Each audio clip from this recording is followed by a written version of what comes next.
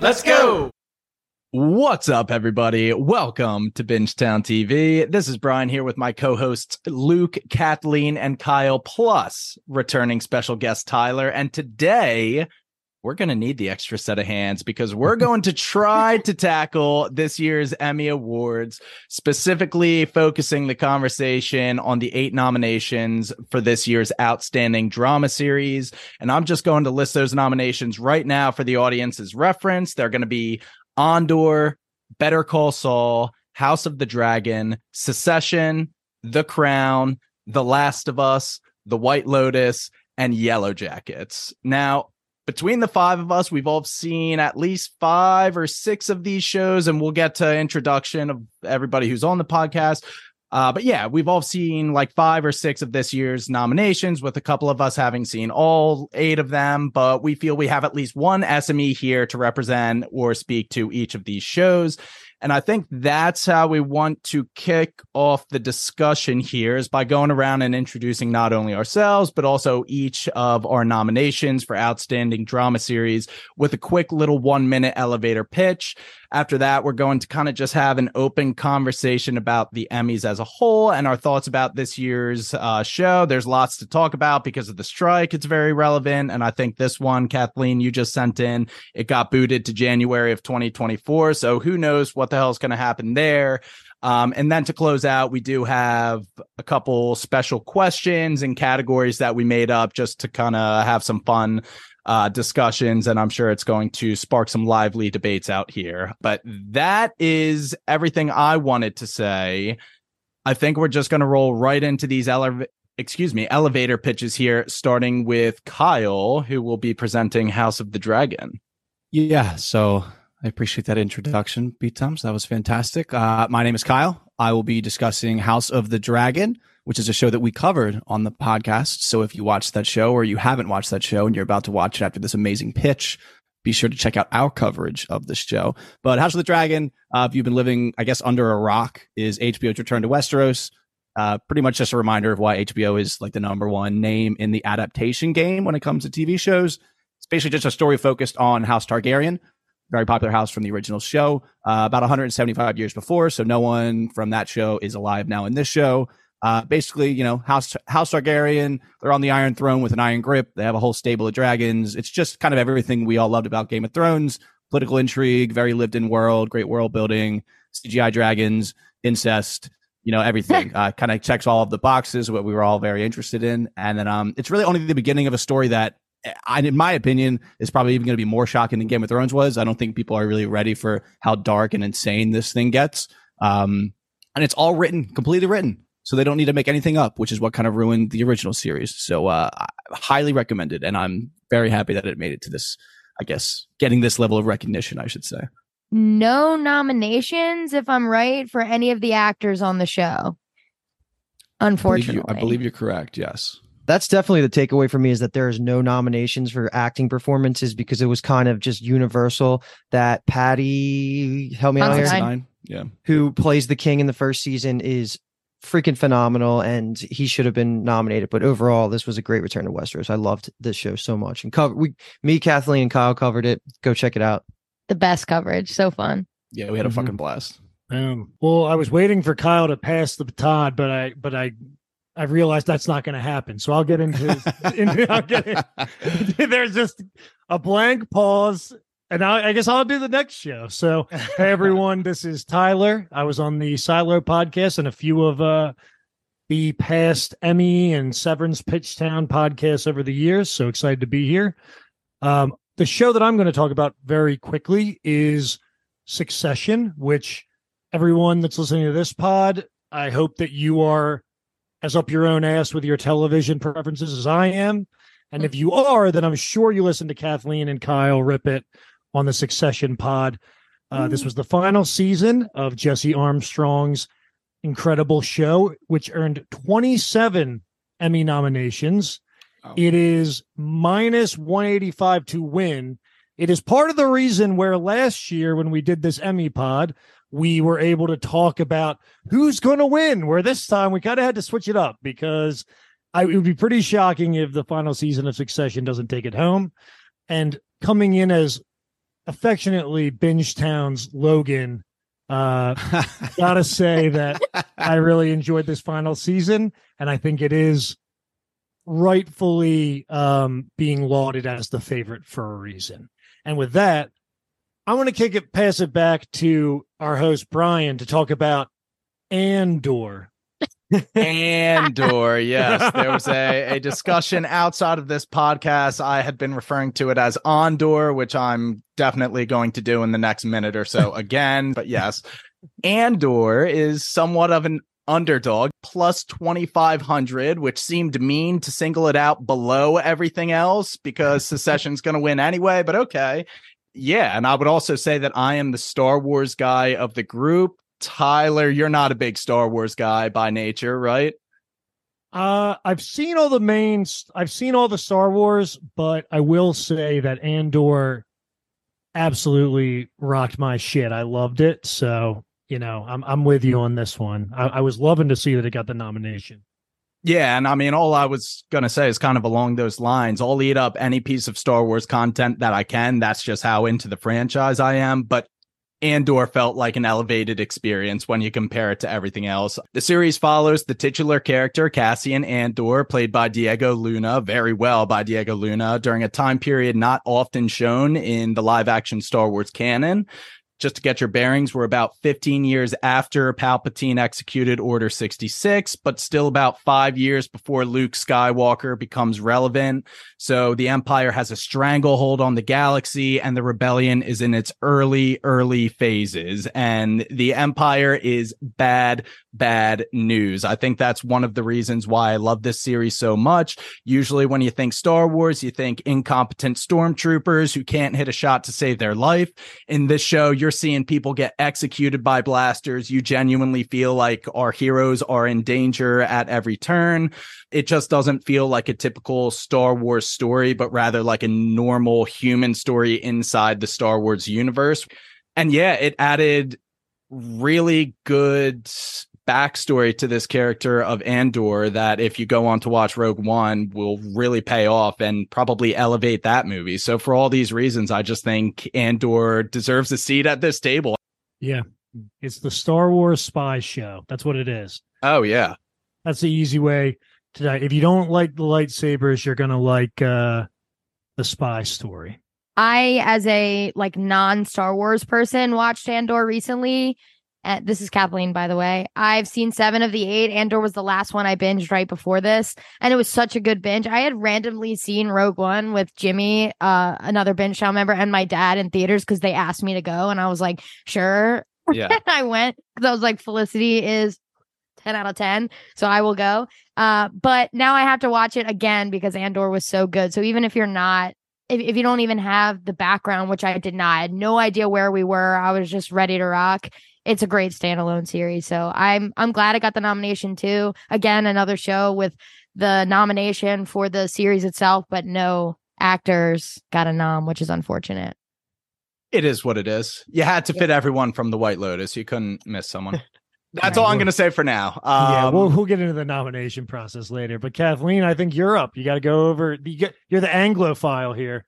I am the lone Crown watcher. So like I said, I've seen 7 of the 8. The only one I haven't seen is Better Call Saul. And that's because I have committed the crime of never finishing Breaking Bad either. So eventually I will make my way through all of that. But for The Crown, I'm going to talk a little bit more than the rest because I feel we won't talk about The Crown at all again for the rest of the episode. So for anyone who doesn't know, the show is a dramatization of Queen Elizabeth's reign from 1940s to current day. But season 5, where we are now, which is what this nomination is for, is in the 90s, early 90s. But it's the people around her and the scandals and the events that happen in the UK and beyond and everything that the crown or the monarchy has to deal with. But the structure of the show is that the characters get aged up. So Claire Foy played the queen in the first 2 seasons, Olivia Colman in the next 2, which they both won for. Love her. And then Professor Umbridge is, Imelda Staunton plays her now in season 5. no nominations. The lone nomination was Elizabeth Debicki, who plays Princess Diana, who is the crown of the season and of last season. Honestly, the most interesting part about all of this is that in 2021, the crown swept everything. They won for best drama. They won for lead for both categories. They won for supporting for both categories. So they really swept. So this one only getting one nomination, kind of a dip. So The Crown, for me, in my opinion, was excellent in its first 4 seasons. And now the overall consensus of season 5 is that it dropped in quality. For example, Rotten Tomatoes was like 71 and 84 respectively for season 5, but the rest of the seasons were 90s, high 90s, or like 89, etc. But for me, it earned the nomination this year. The acting stays stellar and phenomenal from top to bottom on this type of show. I mean, it's really well done. I think that the subject matter in this season is a little less interesting than in previous seasons. But like I said, what saves it is Princess Diana. And everyone knows how iconic Princess Diana is. Like, she was everyone's favorite. But the devastation of like watching her last season young, marrying Charles, and then her kind of downfall and like loneliness and isolation from the monarchy and everything else, and being a part of this family, like the best part about the show is the scandal. And then like, it's a weird, eerie feeling, like watching this and feeling double empathy, because one, I'm like watching a show and something sucks for someone. And then I'm like, oh wait, this happened in real life. And of course, everyone knows like the tragedy of Princess Diana. She died in the late 90s or like mid 90s. So we haven't seen that yet. That'll be in season 6, which will be its last season. But there is something weird about like the intrigue of the show being that it's a dramatization, but it's true. So for me, I think it's really enjoyable. I think it's super well done. The way it's shot and directed and the music beats and everything, I think it's well done. I just think it's not a show for everybody, probably. It's just like, out of all of these shows, it's the least fun, 100%. I mean, I've never seen Better Call Saul, but I assume that's a really fun show. So I understand why people don't watch this show. I know exactly one other person who watches The Crown. But yeah, so as someone who hated AP Euro in high school, I fucking love The Crown, and I do think it deserves the nomination. I don't think it'll win, but I think it deserves the nom, and I don't have anything else to say. It's just that it's a good show. I'm not pitching it to any of you. I'm just saying it's a great yeah, don't think it's up my alley, but no. I love the idea of aging actors up, and it's actually funny that House of the Dragon did that as well, and it seems that they both were received well. It's hard to pull that off in real life circumstances because of all the actors and stuff, but yeah, my mom talks about watching it all the time, so there you go. You got a fan you could pitch to right there. So okay, teens, got it. Kathleen, I got one question for you before we move on. Elizabeth Debicki, guess her height. Oh God, she's tall. Is she like 6 foot? 6'3". Oh, I mean, her playing Diana is so iconic because Diana famously has all these fits that are just like the revenge dress, the eagle shirt, all of these like crazy outfits that are famous and iconic, and she's rocking them during the season. And it's also weird because in season 1, you're watching something from the 40s. So it's not anything you're really thinking of. And then now it's in the 90s. Like Prince William and Prince Harry are in the show. They're just like, I feel like Prince Harry is like our age. He's not, but you know what I mean? It's so bizarre. It's like he's like naked in Vegas somewhere at some point in our lifetime. Like, so bizarre. Anyway. All right. You ready for me to jump in here? It off. Yes. Hit it, Luke. So this is Luke. I'm going to be covering Better Call Saul, and this almost feels unnecessary because everybody and their mother has heard of Better Call Saul. It is the spin-off prequel to almost the biggest show of all time in Breaking Bad. And I would think that 2 other binge townies who are not on this podcast, Jimmy and Dave, would argue it's their favorite show of all time. So this almost feels like mandatory TV watching if you're a fan of Breaking Bad at all, because the quality of the writing from Vince Gilligan, the showrunner who did both of them, is just almost perfect. I would say that the biggest calling card of the show is the writing is just, it's like flawless. Like the acting's good, the plot's always interesting, and of course, just like the characters themselves, you really grow into. You always love them, even though they're kind of like gray characters. But my God, dude, the writing is so compelling, and how he opens up every episode, just like Breaking Bad, with like a little flash forward up to like a foreshadowing of something to come. It's always very interesting how we get from point A to point B. But if you like Breaking Bad or you're aware of it at all, this is definitely going to be a show that you need to add to your list. Bob Odenkirk, who plays the main character Saul as he's transitioning from his early shady lawyer days of Jimmy McGill into becoming Saul Goodman of the Breaking Bad universe, is just a fucking masterpiece to watch. And I won't even go as far as to say this is like my favorite on the list, but like this is still something that I just look at and just hope that everybody takes notes on how to write a TV show, because you feel like there's no plot holes. Everything makes sense. All the character progressions, all the character mindsets and their decision making. It's just all there. And to add on to it, you get some backstory for Gus Fring, who is one of the most famous antagonists of all time now. And then Mike Ehrmantraut, who's great. Also found out recently that he's a mainstay in the back half of Community. So I'm sure that has a fan base right there. But yeah, like I can throw it to Tyler if you want to say a thing or two, but just overall, like this show got a 9.0 on IMDb, 98% critics, 96% audience. Like this is just universally loved. And this was the final season. So you can add that to the list because you're not going to be waiting for the next season to come out. This was the finale. And the way that it ended with season 6 was mind blowing. Like there's just so much that happens in that final season. They even gave it a couple of extra episodes compared to the earlier ones. This show is for you if you like drama and you like really good writing. And of course, if you like Breaking Bad, you got to jump into Better Call Saul, because this is just something that always deserves to be nominated for these types of shows. It just hits on almost every cylinder in terms of production. No notes. There's a reason that last year when we did this Emmys pod, I thought that Better Call Saul was going to win last year. So I think I did too. I think that was my prediction as well. Yeah. Is Better Call Saul still on like AMC network? So Netflix has them all, and like season 6 came out on Netflix a couple of months ago, and it was like a big gap, a lag between when it aired and when they actually got it. So I finally got to binge the final season recently. But yeah, I think it's AMC, and then Netflix has all 6 right now.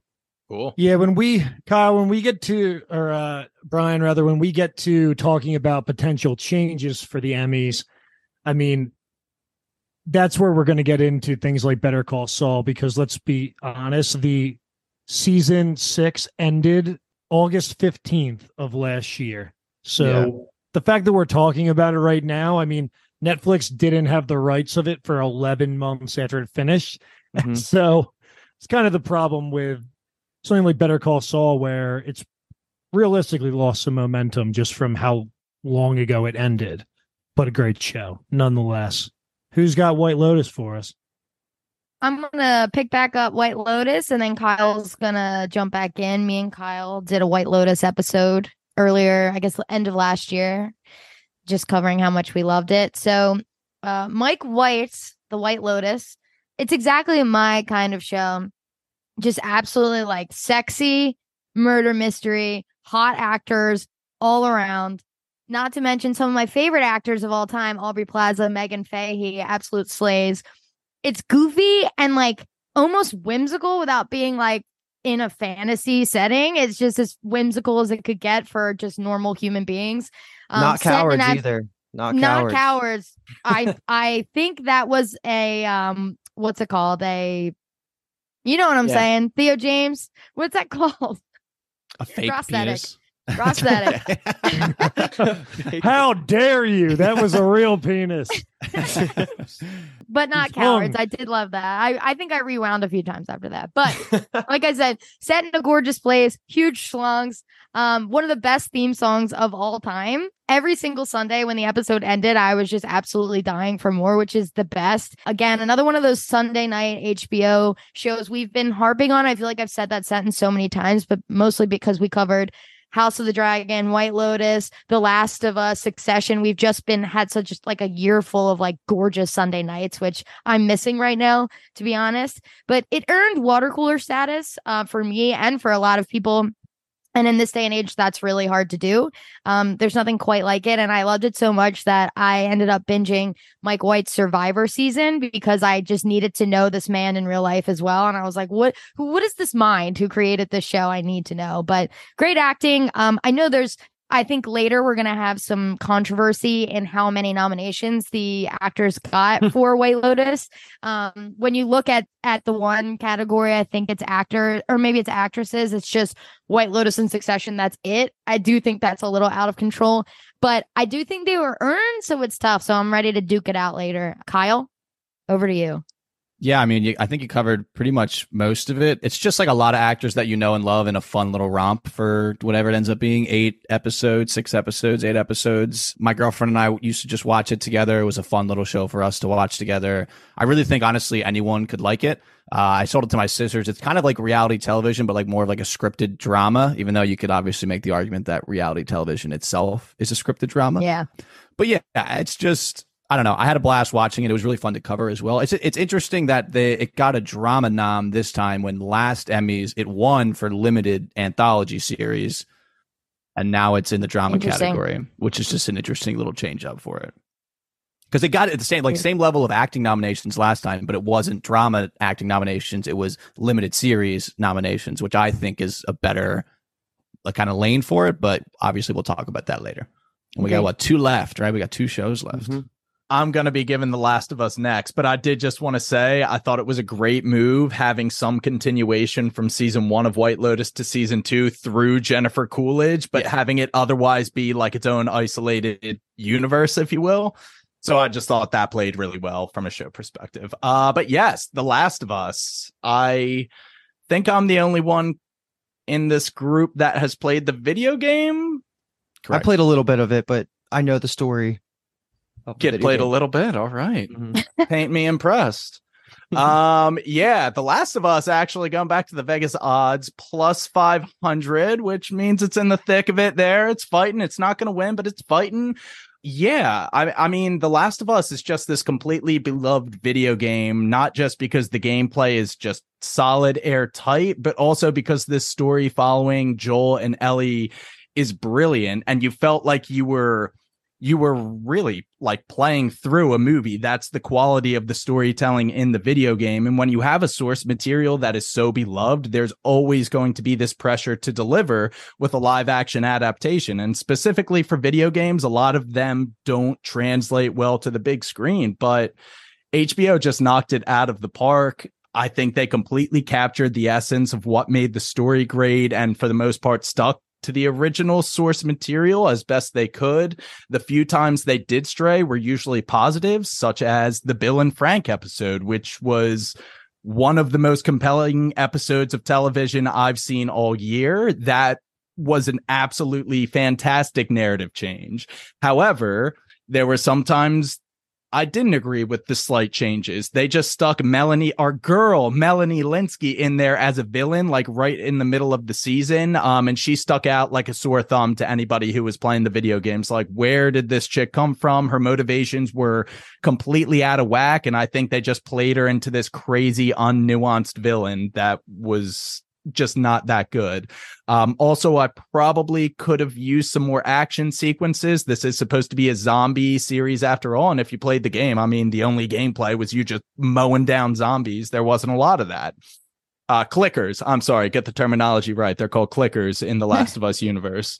Sorry, people are ripping their hairs out here. But for the most part, Andor, hold the door. Okay, come on. But for the most part, yeah, they did nail everything that made the game feel special to video game players. I think Jimmy is way more passionate about it than I am, but most video game players agreed this is one of the best adaptations ever for a video game. Pedro Pascal is just a phenomenal facial actor. Specifically, he is ascending to just a nailed on A-list celebrity at this point, but he was really able to convey both kind of this mournful, tender side to the character of Joel, but also just turn it on, flip the switch, and show the ruthless side as well. And then Bella Ramsey, she is just an ascending superstar. There is no two ways about it. Might be a little bit early for her to win, but she, again, already has a seat at the table, and it is completely deserved. She is a force to be reckoned with, and Ellie is one of those beloved characters, and she had a lot of the more difficult line deliveries in the game that people were waiting for all of them. And I think she just did an incredible job with the character. So I think they did both of the characters justice, and they stuck to the source material, which is all you can really ask. So yeah, just another HBO home run. And we covered it on the podcast. So if you are convinced now after B-Tom Spiel, then watch along with us in your ears after each episode. Any other comments before I take the last one here? Take Okay. us home. We got a long pod ahead of us, man. We got to wrap this. We got to get into that. So I'm going to talk about the final nomination here, and this is one that's near and dear to the Bingetown hearts here because we are going to be talking about Showtime's Yellow Jackets. And we actually covered this on the podcast pretty recently. It was me, Kathleen, Brian, and Dave. We had a blast covering it. This is the second season that we're talking about. And to level set, there is a planned 5-season course for the show. And what this show is about is imagine a group of high schoolers get together and they're on a plane ride because they're the best in the country at soccer. So high school age, I think they're all seniors. They're heading across country and they end up crashing in the northwest of let's call it like Canada, Seattle area, just all wilderness. And they're stuck by themselves. And we find out quickly that all hell breaks loose. I'm talking cannibalism, betrayal, just mystery, intrigue, like all of this is going on. You find this out within the first episode.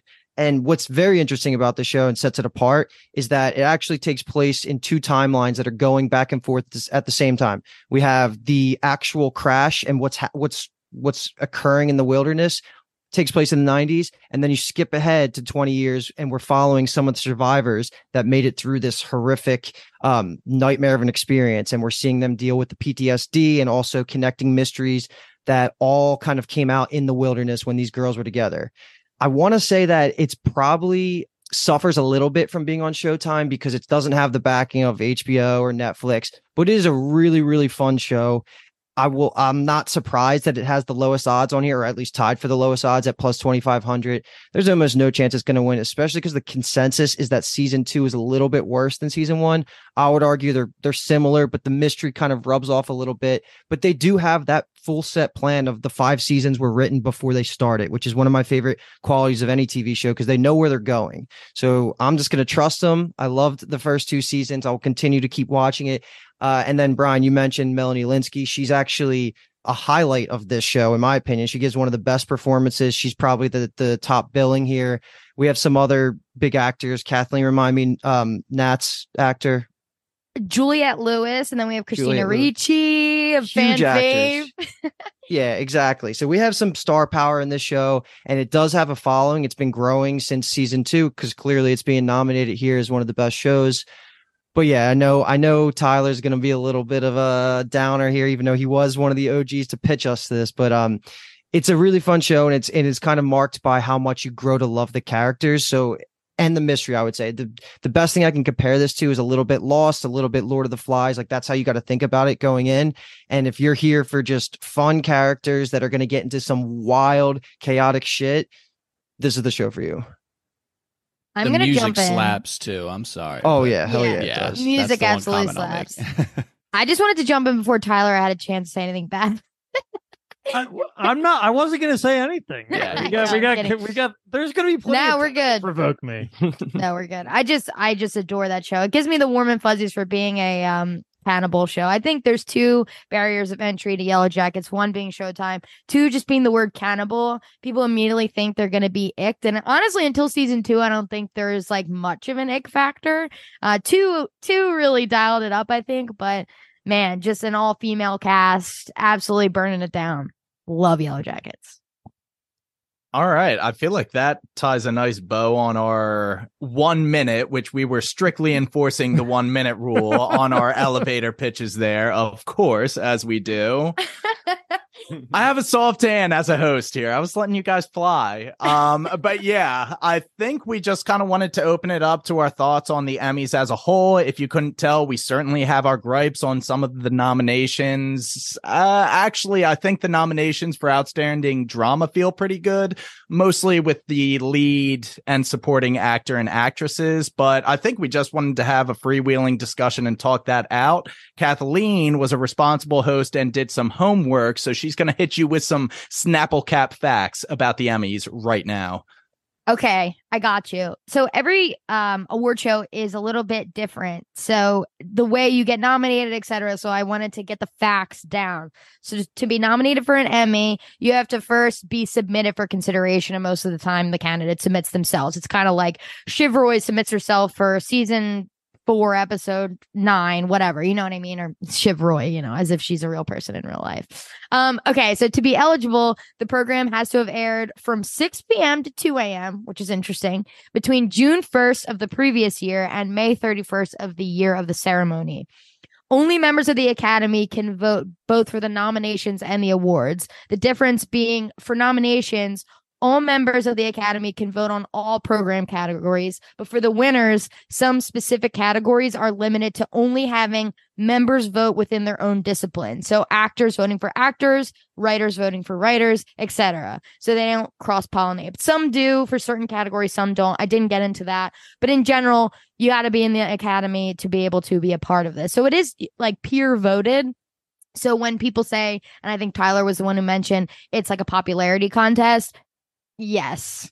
Because it's a jury of your peers, right? So that's it. Yeah. I'm very opinionated on this. I was pushing, I think maybe my debut on the Binge Down podcast was the Emmy podcast last year. Is that right, yeah. Kathleen? So yep. I guess my passion lies in the fact that the Oscars are something that matters so much to film and cinema. And like anything, over time, TV has gotten to the point where it is more important than movies. I know, Barbenheimer would have something to say about that, and there's a lot going on. But even so, TV has changed, and the whole way that the Emmys are set up is to react to a world that doesn't exist anymore. Let me give you a couple examples. Why the fuck does this go from May to June in the year?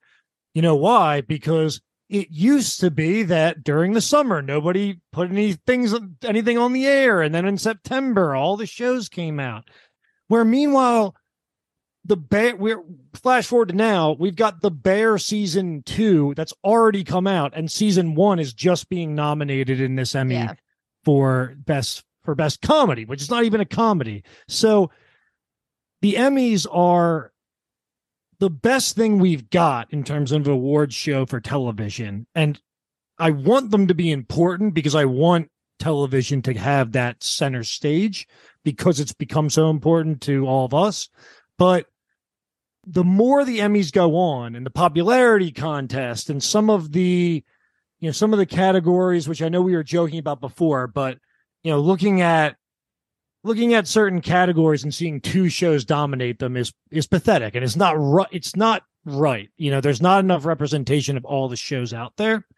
And I want to first off give it back to everybody on the pod to talk about like whether you even thought about the Emmys that way beforehand.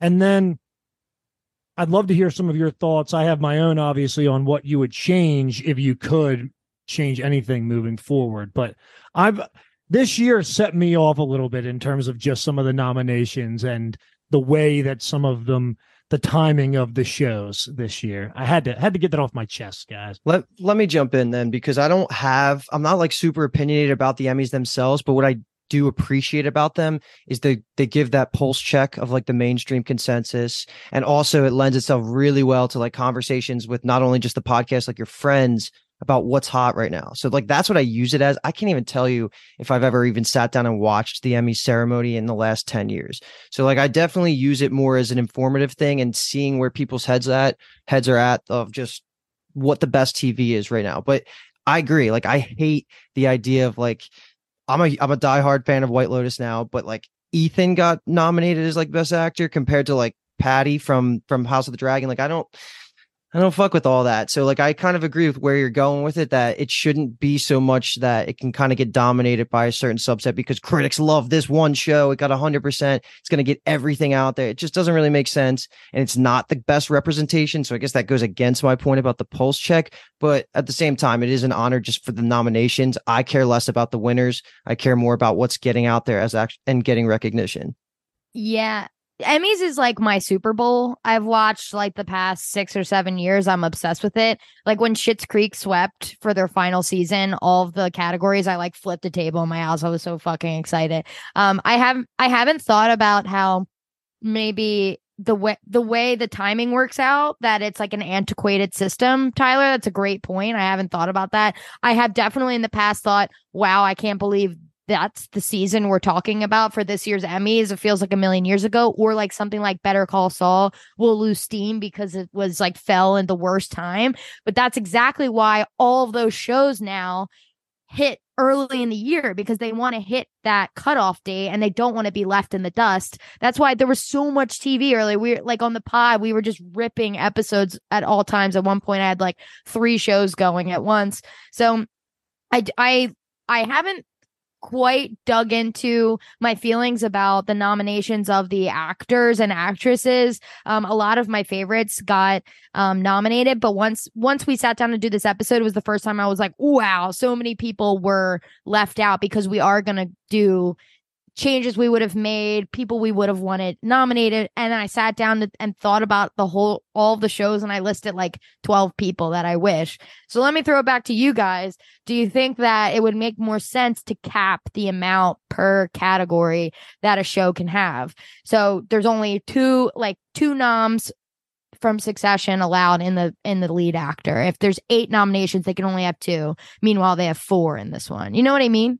Can I ask the question that doesn't the word lead suggest that there is one lead and then subsequent others? That seems a little bizarre to Brian.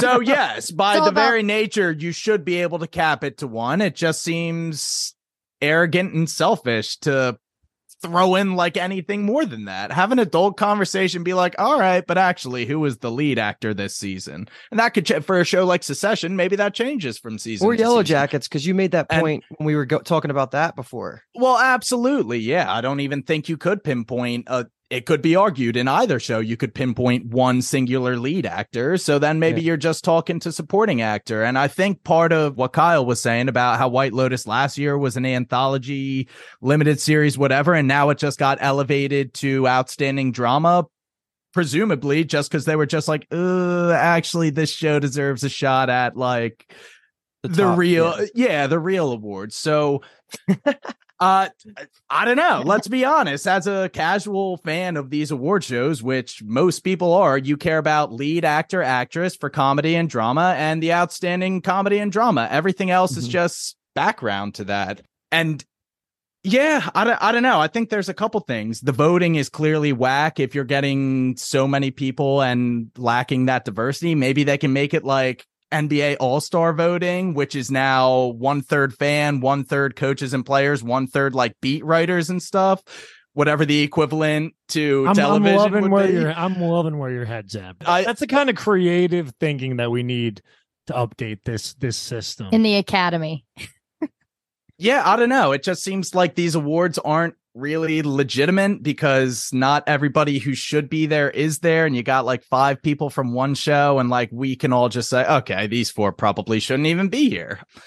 I just think with the strike going on, I want to talk about these shows, and I wanted to do this pod because these shows deserve to be talked about.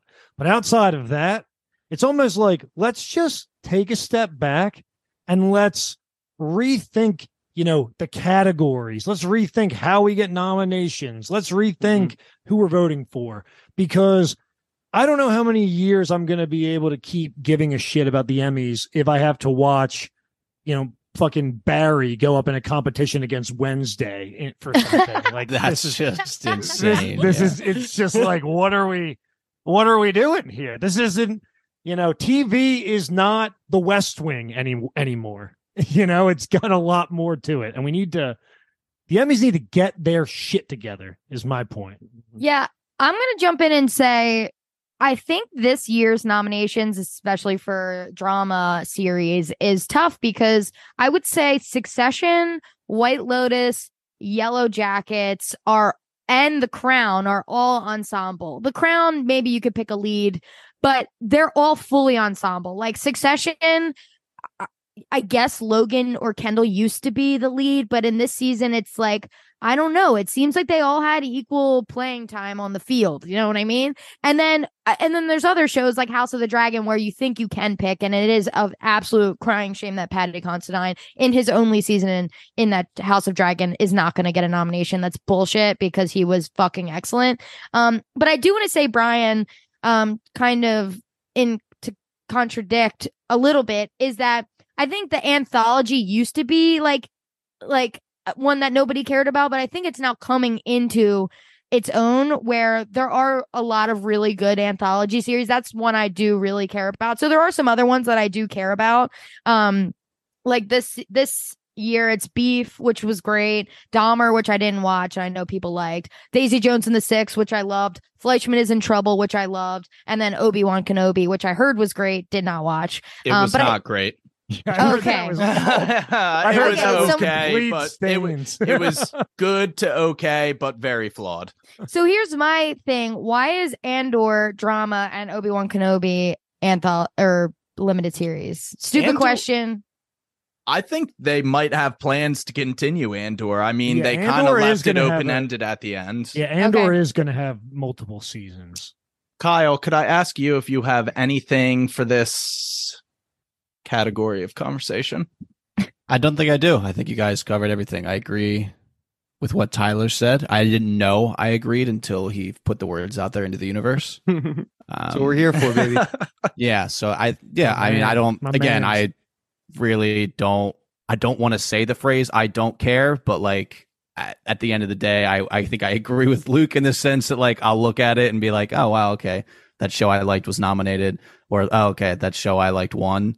You know, like I was a huge Game of Thrones fan, never watched a single Emmys of them winning all of the awards they won. It was just like a little extra sauce on the side, I guess, where like, you know, it was just nice to have versus me ever really formulating an opinion about it. I use it for ammo to convince people, but I don't care that much. It's pretty much what it boils down to.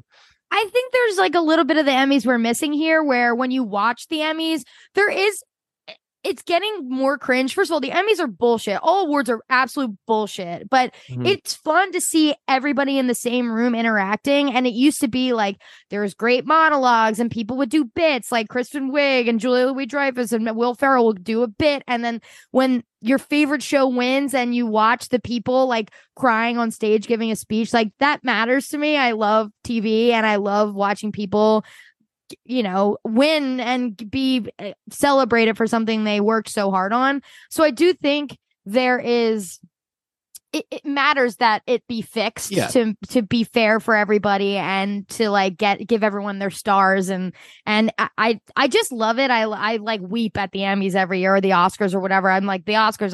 I see like one movie a year on the Oscars and I'm like weeping at everyone winning Everything Everywhere All at Once every time they won this year, which was phenomenal. It's certainly worthwhile to have something like this to reward people for, you know, creating this level of art that we all enjoy so much. But yeah, for me personally, I guess you can only care about so many things in your life. Yeah, and the 100%. Emmys haven't really wormed their way, I guess, into that bucket. And that's a good cap. I think the Emmys need to choose whether, you know, I think it's fair that a lot of people don't give a shit about them and maybe use them to convince people to watch a show when they didn't even watch the Emmys, which I think is fair.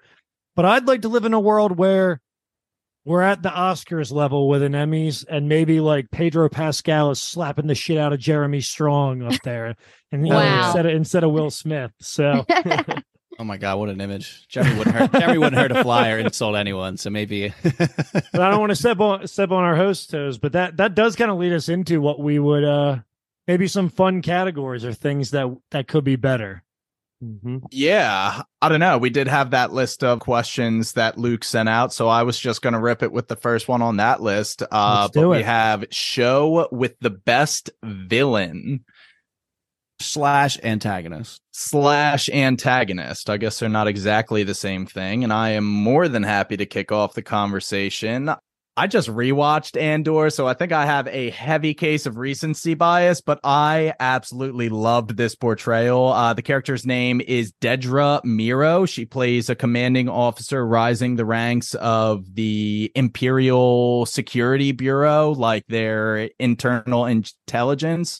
and you kind of get to see kind of the culture of the officers from her eyes. And oh my gosh, probably a healthy dose of misogyny in the workplace. This woman rise in the ranks. She is just ruthless. I thought her portrayal was money. The actress's name is Denise Gao. It was great. I was like hypnotized by her portrayal. I think she knocked it out of the park and was just a great villain.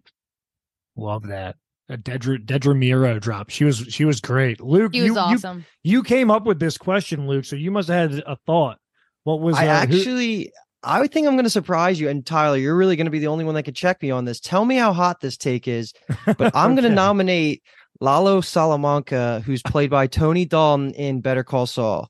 And this is not something I saw coming because I'm someone that's lower on Breaking Bad in the Breaking Bad universe in the consensus. Still top 10, just not top 3 for me. But this actor comes in, and for anybody familiar with the world, he with the Breaking Bad world, he's a Salamanca, so he's like one of the main family member offshoots of the antagonists in Breaking Bad. And this guy is so charismatic as a villain, just with the biggest smile, the best mustache in the world. He's scary as fuck. He's tactful. He's badass. He pretty much checks every single box I could think of. And I'm even willing to put him as my second favorite character in the Breaking Bad universe behind Walter White. I have him ahead of Gus Fring because of how good he is in the back half of Better Call Saul. And Tyler shaking his head is making me feel like I got some validation there. I love that take. I would probably throw out there that in the final season of Better Call Saul, Lalo probably has a scene that is more like shocking than any scene in any other show from this past year. So that's a great nomination. He is strangely terrifying for sure. He's worth watching the show for by himself. So, but that's my pick is Lalo Salamanca, played by Tony Dalton. Love it. Kyle, hit us. Yeah, so this was an interesting one to think about, just because I think in some of them it's kind of, you might be straining to even think of who like would be considered a villain or an antagonist. But I'm going to do a classic Succession thing for me, and I'm going to put on the mask of Kendall Roy. So then I'm going to pick Logan Roy as the best villain / antagonist of all of these shows. He is just a fantastic television character.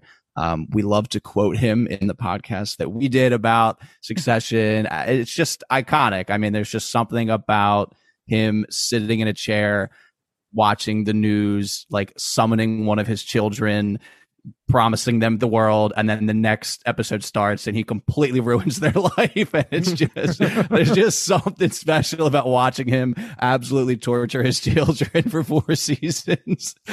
So for me, the nod has to go to Logan Roy. What's your favorite quote? Okay, there you go. I mean, yeah, there's almost too many to count, but just a classic fuck up's always good for me. Agreed.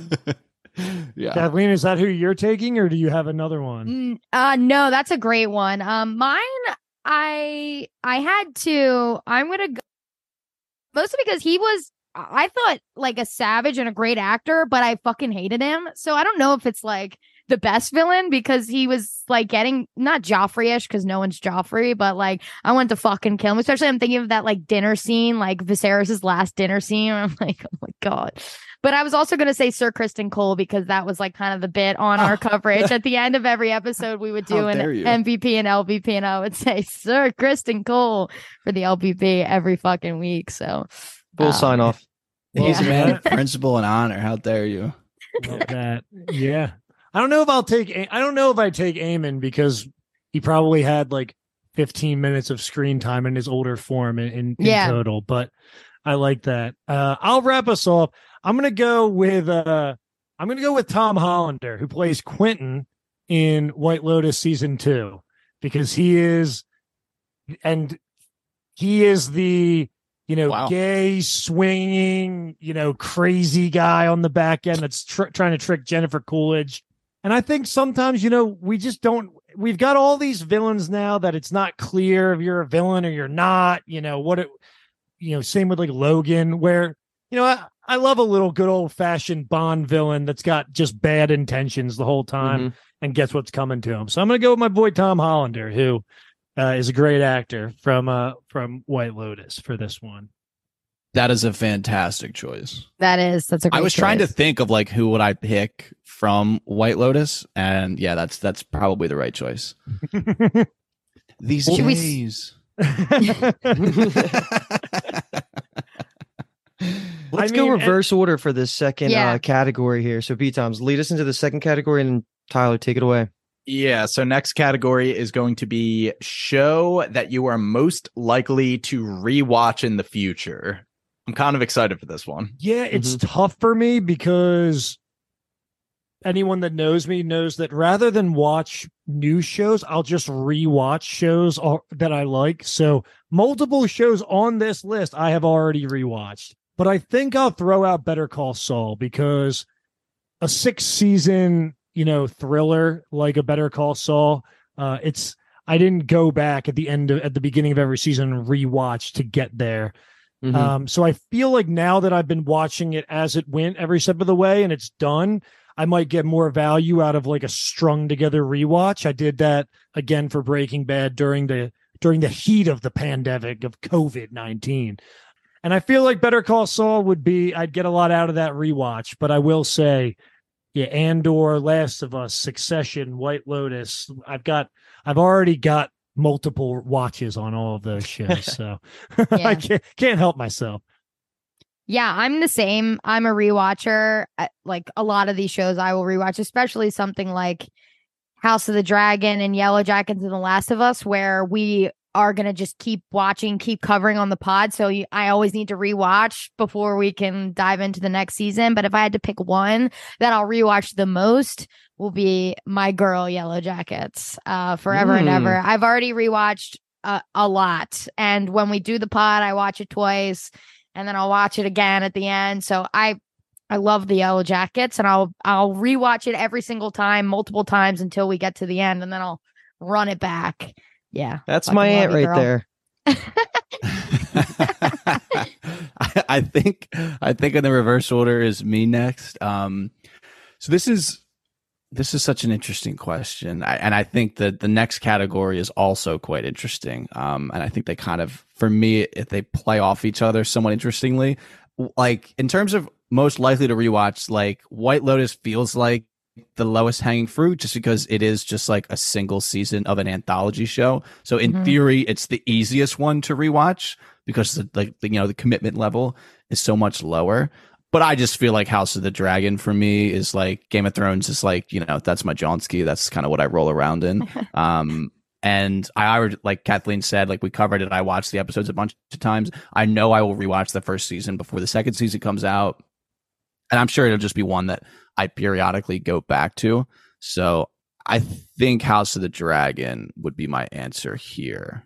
I know there's so many that, like Tyler said, that they fight for that spot, but I feel like going with my heart is House of the Dragon. I like that. Ryan, I think you're next. Nah, I started. You started? Okay. Time, yeah. All right. So easy answer to follow up Kyle, because I was flirting with the same two, and my reasoning is a little bit different here, but I was so shockingly passionate about White Lotus 2, and I watched it like 3 weeks ago for the first time. It blew my mind how much I loved it. Maybe it was the timing of me just coming back from a vacation of an all-inclusive resort, and it was just something I just binged front to back, season 1 and season 2 in like, I don't know, 6-7 days, whatever it was. Some of these characters are super likable for me. Like they just stand out as, like Armand was one of the best things I've he gave the best 100%. Performance. Shout out to Frank's. He wasn't Frank, right? Was he Bill or Frank in The Last of Us? In The Last of Us, best episode of The Last of Us. Yeah, I think he was Frank. Who's Nick Offerman's husband? Pete Tums. I forget who's who. I'm well, like, the actor is Murray Bartlett. So yeah. Murray Bartlett's the man. I know you. He's want Frank. Yeah, I know you want to rewatch for Lucia though, so that makes sense. I will be rewatching White Lotus 100 times, but there's no competition here. I'm a slut for fantasy. Give me House of the Dragon all day. That lore and that depth is just there. There wasn't a lot of competition for my answer there, but White Lotus was a close second. Yeah, I think I'm going to say House of the Dragon is mine too, just because I can get lost in Game of Thrones. But for conversation's sake, pretty close second as well is Succession, which I'm surprised I'm the first of the 5 that has even mentioned it. I think They put in a tight 4 seasons. I can't remember the last time a season ended, and I was just like, I don't think I can find many flaws with how they closed out this story. I think season 4 really elevated it, and it was one that could have went on like 3 more seasons just because they could and everybody would still watch it. But they got in, they got out, and the ending was just great. I think this was a really good show from top to bottom, and it's one that I didn't cover on the podcast. I just binged it once, and I am looking forward to going back from the beginning, knowing how it ends, and watching it through those lenses. So Succession, I'm really excited for my second watch through.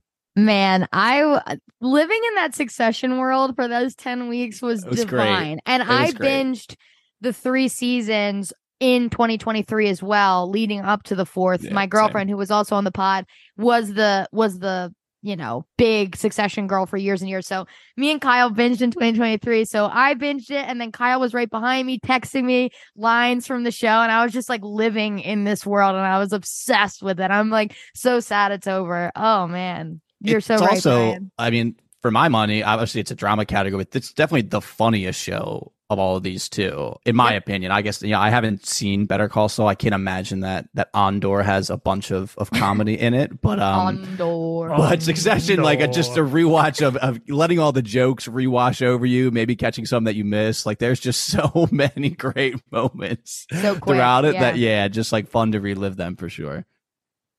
All right, so now we are just going to flip our category, and the question is now turning to most likely to never watch again. Now, before we dive in, I want a clarification if this is like an ongoing show. Like, am I not going to continue it? Or like once it's finished and I watch it all, I'll never go back to watch it again? Good call, because mine may continue.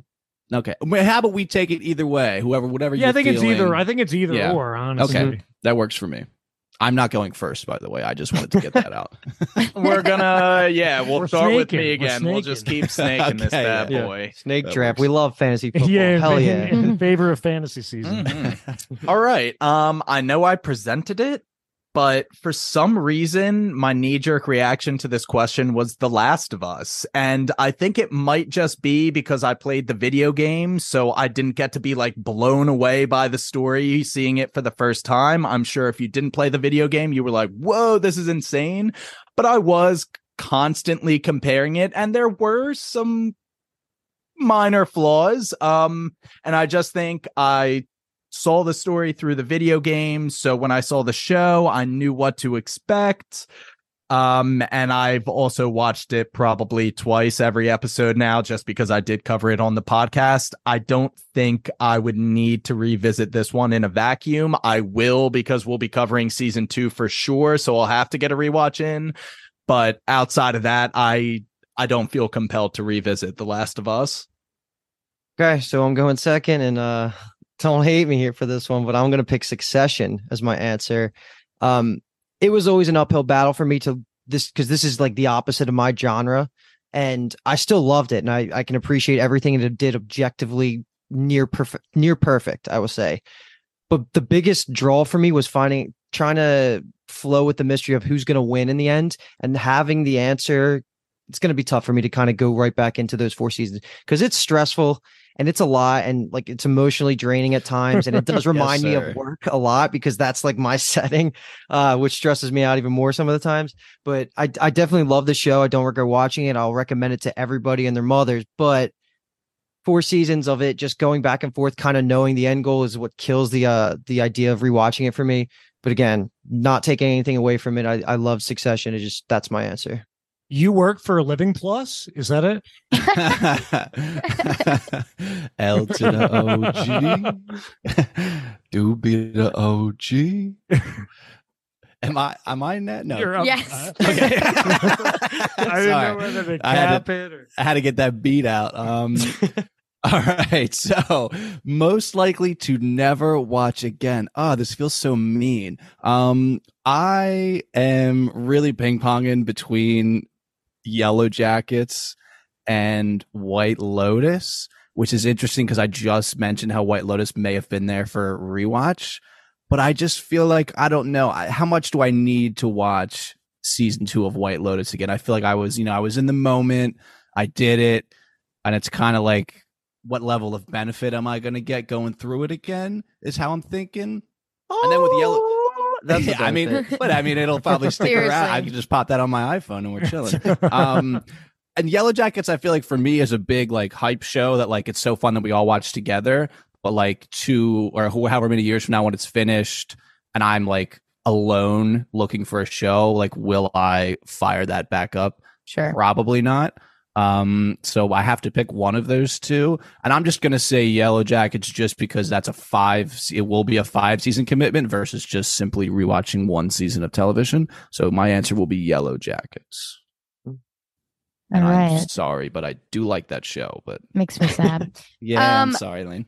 Okay, so my 2 are Andor and The Crown. 2 shows that I'll continue watching until the end, but I just don't need to rewatch them. The Crown, it's like, you got it. It's kind of long, full hour episodes, 10 episodes. Yeah, and there's 50 episodes, so that's a lot. And then Andor, like I said, I'm not a Star Wars gal, but I'm happy to have watched, and I'll continue watching for the rest of time if that's how many seasons there are. But I will not loop back. I'll just like read a recap or something for that. Although it was really good, I may watch episode 6, the heist episode, which was chef's kiss. That's the episode that sold me as I was like grinding until the end. I'm like, I gotta know. I got to know what's going on. 6 of 12, so pretty good. I like that. Yeah, I mean, I'm going Yellow Jackets. I am not going to watch season 3 of this show. I'm just putting it out there right now. That is fucking treason. Really jumped the shark for me this season. Didn't care about any of the characters. I got I understand the 2 timelines going on, and there's a lot of shows that can weave that, but doing a straight 50-50 split, like, oh no, their cabin's burning. Well, I know who survived, so I don't care. Like, I just think, and I know that they have 5 seasons, but the difference of a book, something based on a book that has 5 seasons written down, that's already encapsulated, versus Yellow Jackets, which has a beginning and end, and they're just trying to figure out how to get there. And they're like, oh, we made some money.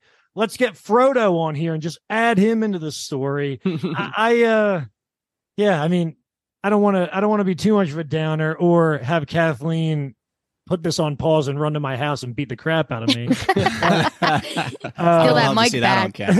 But yeah, I mean, I love the soundtrack, but and Christina Ricci, I mean, come on, but I just, what's in your head?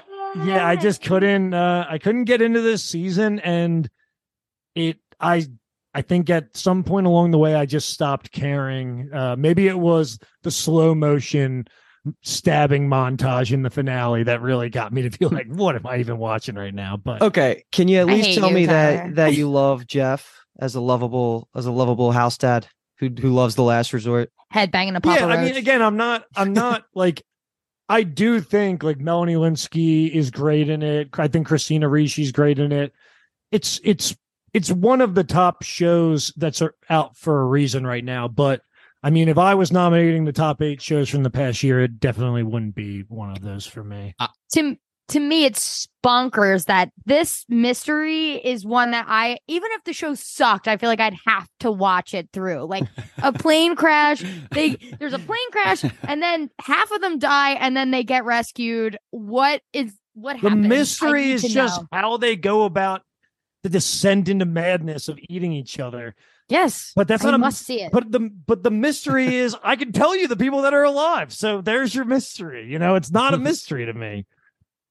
I will say, to kind of close out this Yellow Jackets hate parade, as we were covering it on the pod, I think I was looking at the show through rose-colored glasses. As I've taken a step back, I think season 2 was definitely flawed, and I think it hangs in the balance going into season 3. I think that Adam Martin saga just dragged on. Yeah. And Tyler's right. I don't think it's sustainable, a 50-50 split between the timelines, if they're not giving us something to captivate us in the adult timeline.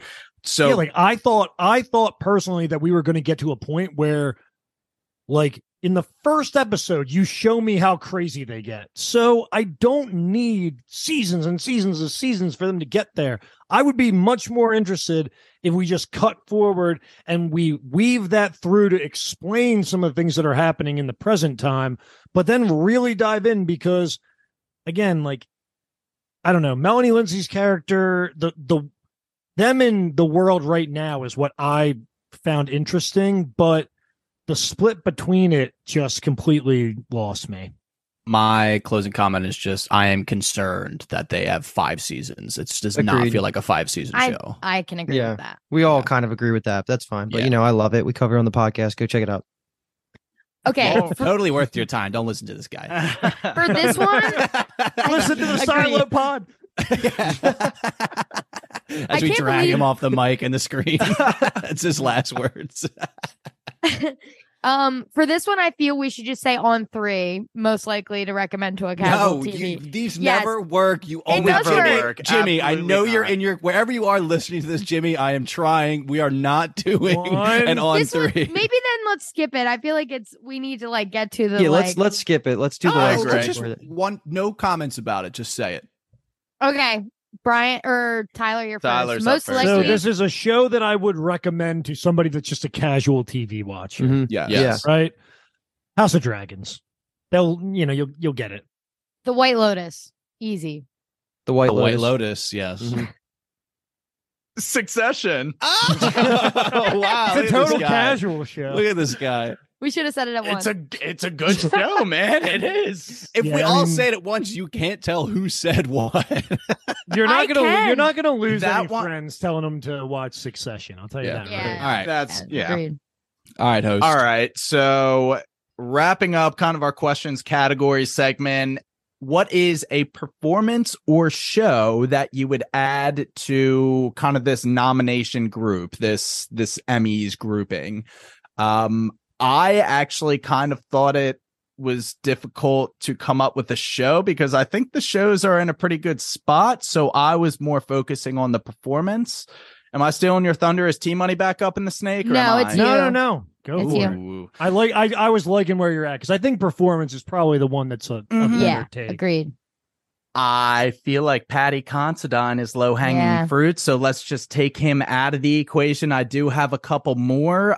There were 2 people from Andor who I really, really liked. I'm not sure if they were award nomination worthy, so I'm just kind of gonna go with Matt Smith as Daemon Targaryen, just Good because one. iconic role. He had the look, he did the voice, like iconic performance for an iconic character, and I just appreciated what he did. It's been a while since I watched House of the Dragon, and I'm still remembering how much he just jumped off the screen. So yeah, Matt Smith as Daemon Targaryen. Great answer. So I actually have a little bit of a good answer.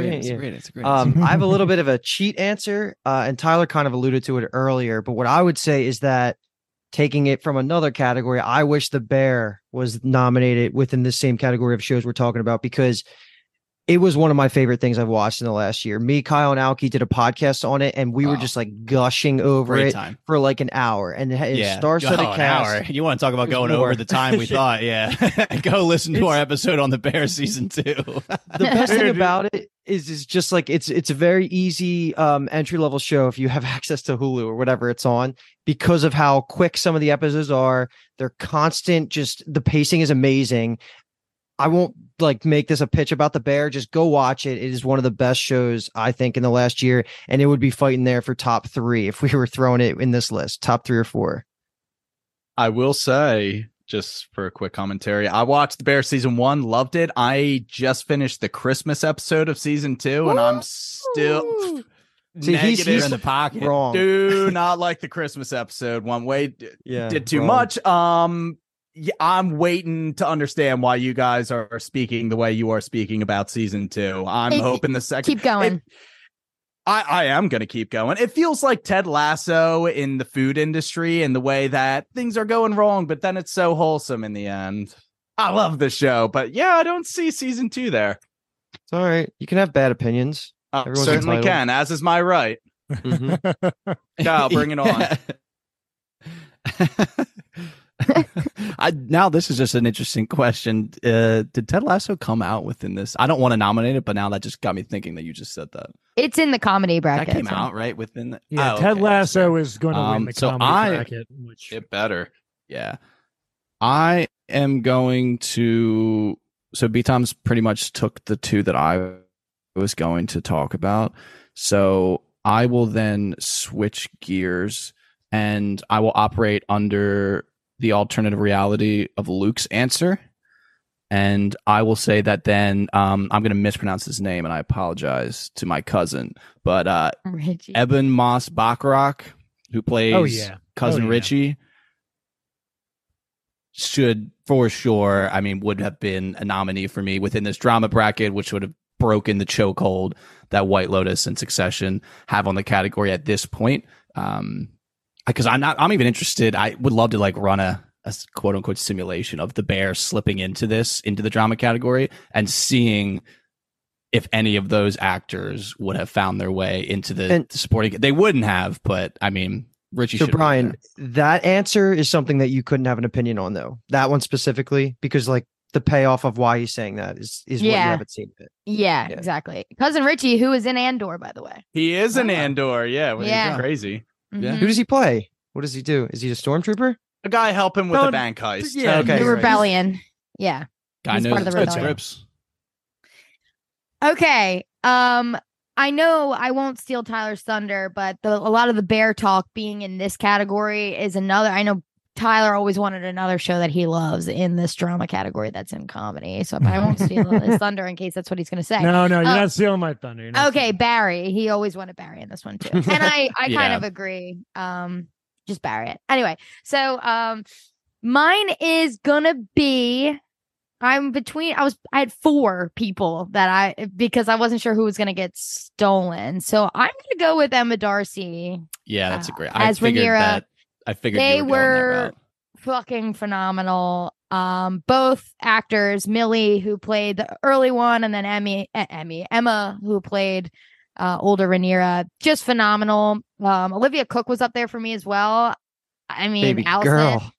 both of them together in the same room. I mean, whew, my heart's pumping. So yeah, I'm gonna stick with Emma Darcy because they fucking rocked, and that's my nomination. I can't believe they didn't get a nom. Love that. Yeah, no, I'll round us out.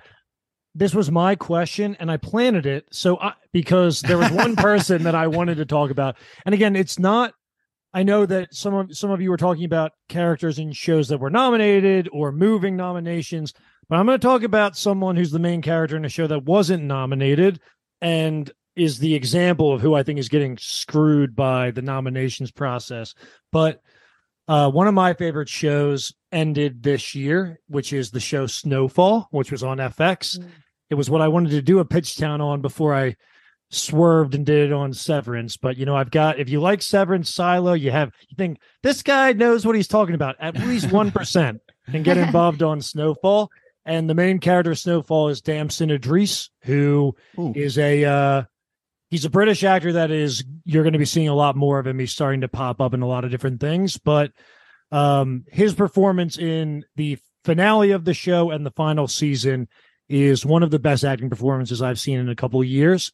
And it's the exact example of the type of person that I think if we were just putting all the acting that happened in this time frame year and just not putting this popularity factor into it, that he would be right up there with the Pedro Pascals of the world. So love Snowfall. Definitely watch it if you've never heard of it before, but Damson Idris is the man. Mm-hmm. Love that. Pedro was also on my list. And he dates Lori Harvey, so great answer, great answer, great answer, great answer. Who does he date? Lori Harvey, Steve Who's Harvey's that? daughter. Oh.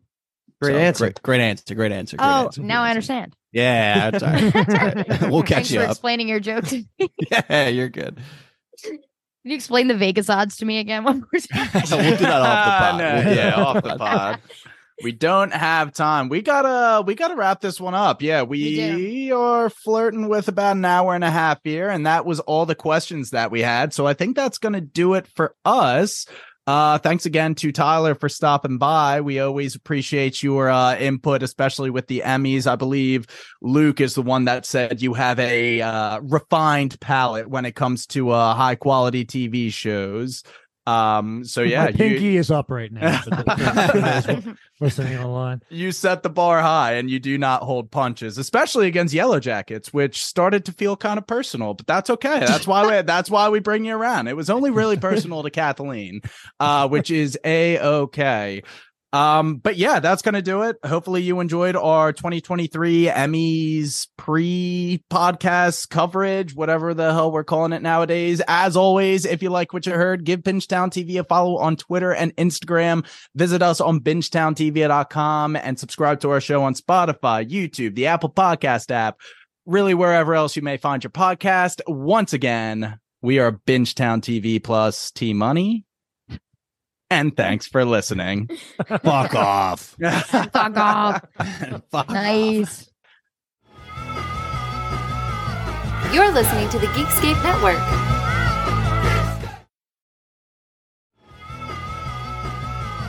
You're listening to the Geekscape Network.